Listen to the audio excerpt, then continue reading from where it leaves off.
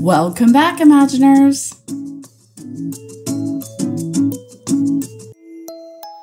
I am so excited for this episode. I am going to tell you more about my story. I get asked so often, how are you doing this? How is this your life?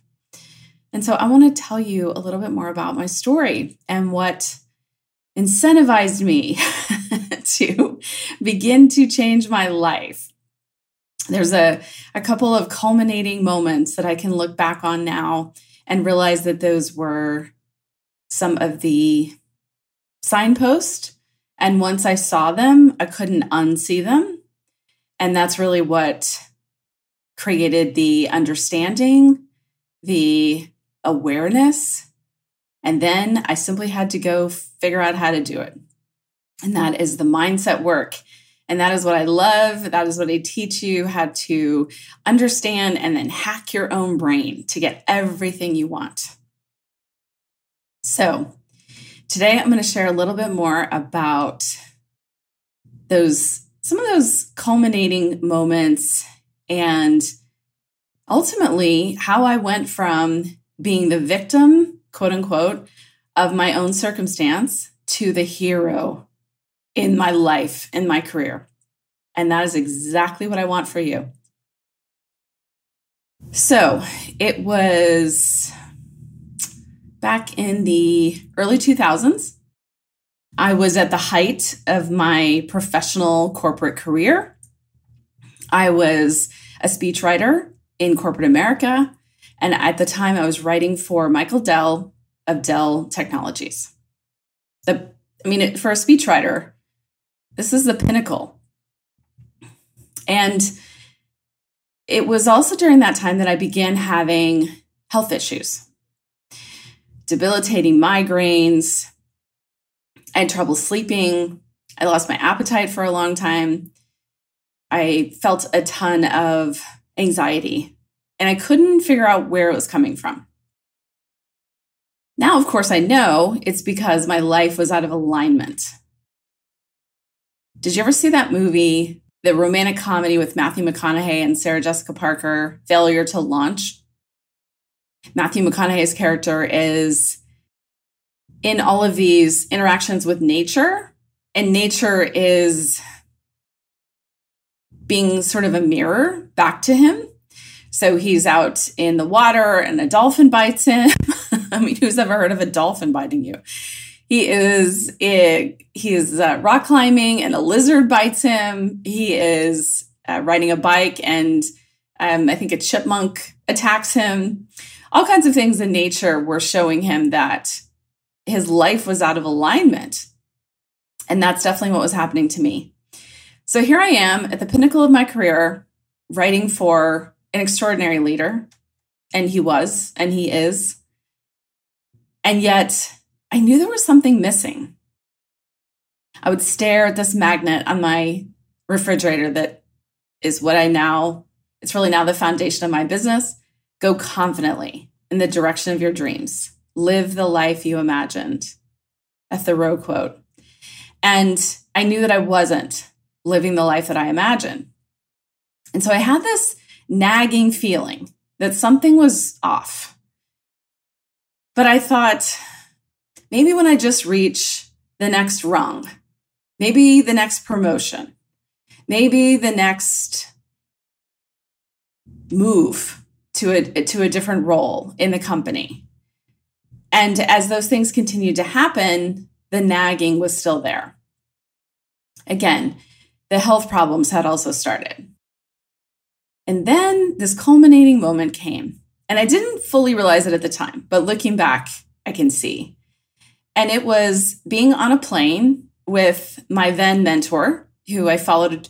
He was kind enough to create jobs for me and at every company he moved to, and I continue to follow him around. He is one of the most extraordinary writers I've ever come in contact with. And so we had this fantastic relationship where we could kid and joke with each other.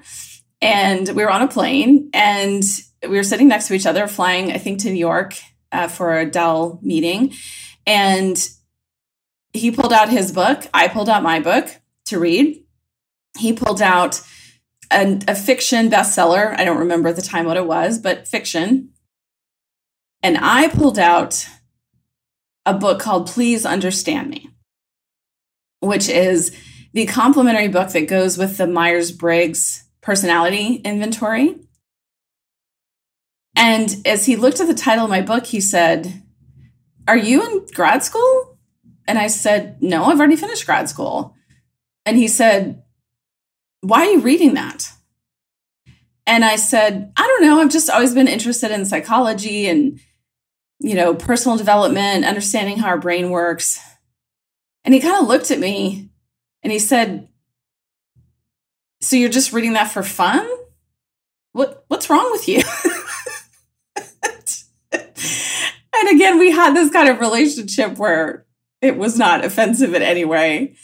And I thought, oh, I'm not like everyone else. There is something in me that is different. And I kind of took note of that. And it wasn't in a negative way. It was just, I'm going to take note of that. That's interesting. Here's this executive who is unbelievably well-read and wicked smart and incredibly accomplished in his career. And I'm reading a book to better understand humans, because part of your role as a speechwriter is to speak to the humans, all the humans, effectively. And yet he was asking me, why would you read that? What's wrong with you? That's kind of not the normal fare for a speechwriter. So again, I took note. Fast forward to years later, even though the nudges, the whispers have been there for a very long time. You heard me in much earlier episodes talking about the whispers and nudges have actually been there since my childhood about really what my purpose in this life was meant to be. But they continued throughout my career. So they culminate, the next culminating moment comes in 2015. It's the summer of 2015. I am dating my now husband, then boyfriend. And I am frustrated about an interaction that I'd had at work. And he says to me, "Why are you giving away all of your power?" And at the time, I was incredibly annoyed at that comment. And I said, "What are you talking about? I don't give away my power. I'm an incredibly successful, independent, powerful woman. What are you talking about?" And he said, "No, you're giving away your power to the people around you by letting them determine what you think and feel." I took note. Once I got over the anger, I took note again. So now we've got a couple notes. You're not like everyone else. You're giving away your power by letting other people determine what you think and feel. Okay, got a couple notes here. Then the third culminating moment, same guy, my now husband. I had read about this conference. We were both frustrated in our careers, and we both knew that there was something more for us. And we really share that in common. And so I had read about this conference where you would go for the weekend and you would leave with a mission statement for your life. And I thought, that sounds fantastic. I know that there's, these lingering, this misalignment with my life, these lingering nudges and whispers. There's something sort of out of whack here. So I convinced him to go. And the process for this conference was incredibly beautiful and powerful and loving and accepting. And it combined your Gallup Strength Finders strength, if you've ever taken that inventory. I use it a lot in my coaching practice. And it also combined your spiritual strengths, which I'd never taken. So you took those assessments, you brought them to the weekend, and throughout the weekend, I think of that weekend like a funnel. So and I use this analogy a lot in my coaching practice now. So we fed in a lot of information into the funnel. And by the end of the weekend, it spit out very clearly what our focus should be in our lives. And this is now exactly what I do in my coaching practice. I use a few pieces of what they use, and then I use many other pieces that have helped me continue to refine and activate my dream career and life. But there were beautiful approaches during that weekend that basically led us to realize that whatever your outcome was, whatever your purpose for your life was, you were the only person who could fulfill it. Unfortunately, sometimes in corporate America, I experienced what I call strength shaming. I remember vividly taking the personality inventories and often being the only one with, my specific inventory. I was always the 1%. My Myers-Briggs reference is I think 1% of the population. I was the only person, who had that combination. And one of my Gallup strengths in that inventory is empathy. It's actually my number 2 strength. And in corporate America, back in those days, you didn't tell a lot of people that empathy was high. In my experience, everyone wanted strategic to be high. You can think about all the sort of powerful strengths that traditional corporate America might value. And that's changing, but certainly back then there was strength envy. There were strengths that we all wanted, and there was some strength shaming. And empathy was one of those areas where I didn't tell a lot of people that empathy was one of my strengths. So fast forward to this conference, and the 2 leaders basically reminded us that we are all created to be individual, and those individual combination of strengths were created for a specific purpose. And our only job in this life, I believe, is to uncover and activate that purpose. So we leave the weekend. We both have our sentences. Interestingly, our sentences, my now husband and I, were very similar, eerily similar. And that, of course, has only strengthened our relationship and ultimately our marriage and our vision for our marriage, our vision for our lives. But that was really a culminating moment for me. So now we have 3. We have, what's wrong with you? Why are you reading this psychology book? You're different. We have, why are you letting other people dictate your thoughts and feelings? And we have, here's a very specific purpose for your life. And for me and my husband, those sentences that we ended up with after the weekend, we couldn't unsee. It was so clear to me after that weekend what I was supposed to do that I began the journey. I went home. Well, first I went to the store and I got a big poster board and a bunch of crafting materials. I love to craft. And I created what I realize now, I wouldn't have called this back then, but it was a work back plan, which is a technique I actually use in my coaching practice now. And what I learned later is that a work back plan actually keeps your higher brain turned on. You've heard me talk about this. Your lower brain quieted. Because when you're standing at today and trying to create the life and career you imagined, it can be very overwhelming. And your primal brain, your lower brain, will get overwhelmed and try and stop you. But if you write down the goal and you work backwards, your higher brain, where all of our long-term goodness lives, where reason lives, all of that stays turned on. So I had created a work back plan, and the goal included a date that I was going to quit corporate America. So I started this side hustle, as it were, I started working on my business on the side. And as the date grew closer for me to quit, I kept pushing it out. I got scared. No matter how much money I had saved, I convinced myself it wasn't enough. No matter how much I learned about starting my own business and even getting clients already, there weren't enough. It was never enough. And again, that's our lower brain. Even though I had this work back plan, even though I had this goal, as I would take steps, my lower brain would still try to stop. So I knew something had to give. And that's when I began my road to getting certified in various modalities of coaching and understanding in much more in-depth detail human psychology, neuroscience, ultimately the ways we can hack our own brain to get everything we want.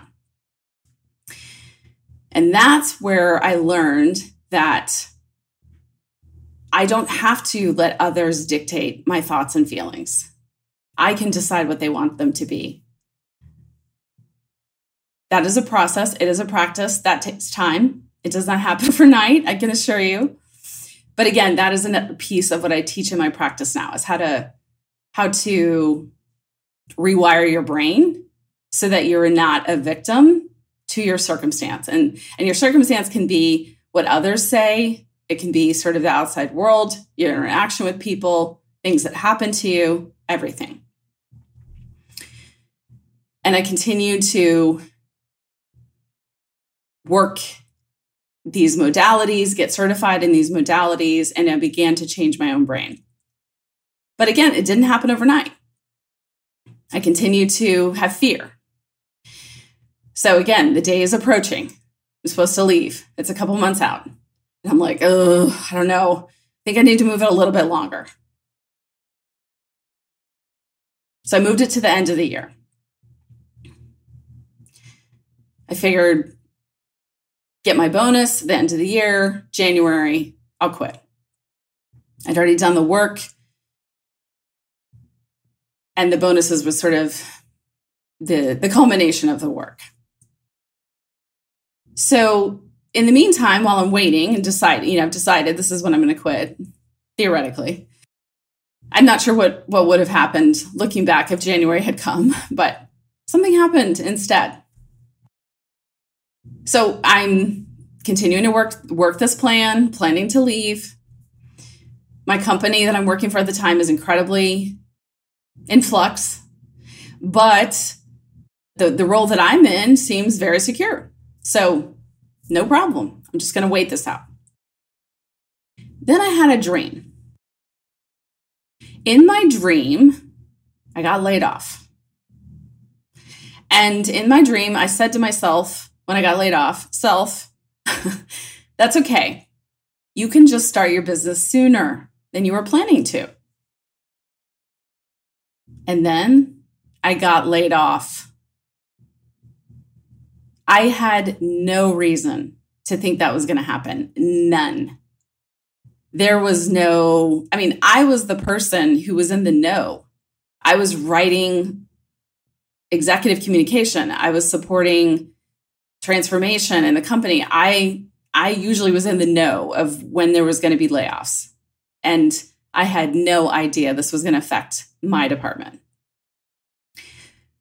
So what I think is so interesting is that my subconscious actually was more ready than my consciousness was. And our subconscious is our lower brain.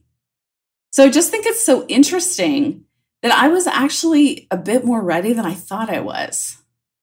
And that dream really confirmed I was ready to do this. So interestingly, on the day that I got laid off, I'd had this dream a while ago. I, of course, just blew it off. I don't know what that means. I get laid off. I call my then boyfriend, now husband. I tell him I got laid off. He's in shock. He says, let's go to lunch. He takes me to lunch.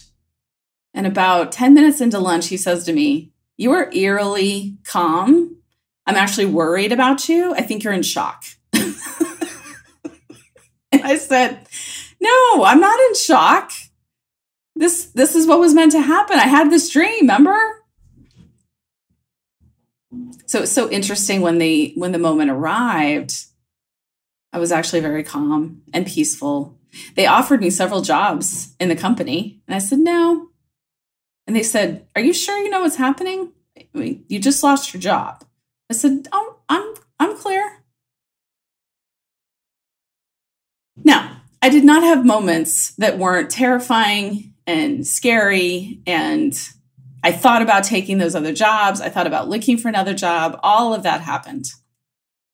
But fundamentally, there was so much of me that was at peace. And I believe that was because of those culminating milestones, those epiphanies, those ahas that I'd had for years before. That this is what was meant to happen. This is what I'm supposed to do. And that was the beginning of my journey. Stay tuned for the next episode when I'm going to tell you what happened next. In the meantime, you know that I'm cheering you on to the life and career of your wildest dreams. I hope this week that you will take a moment and look at some of the whispers, look at some of those nudges, see where there might be some misalignment, see where there is a rub, where you feel frustrated. All of those all of that is the language of where you are headed. Take care, everyone. If you want to start creating the career of your wildest dreams, sign up for my weekly email at kylamartinconsulting.com/inspiration. This is your destination for uncovering your purpose, removing any obstacles, and creating the career you imagined.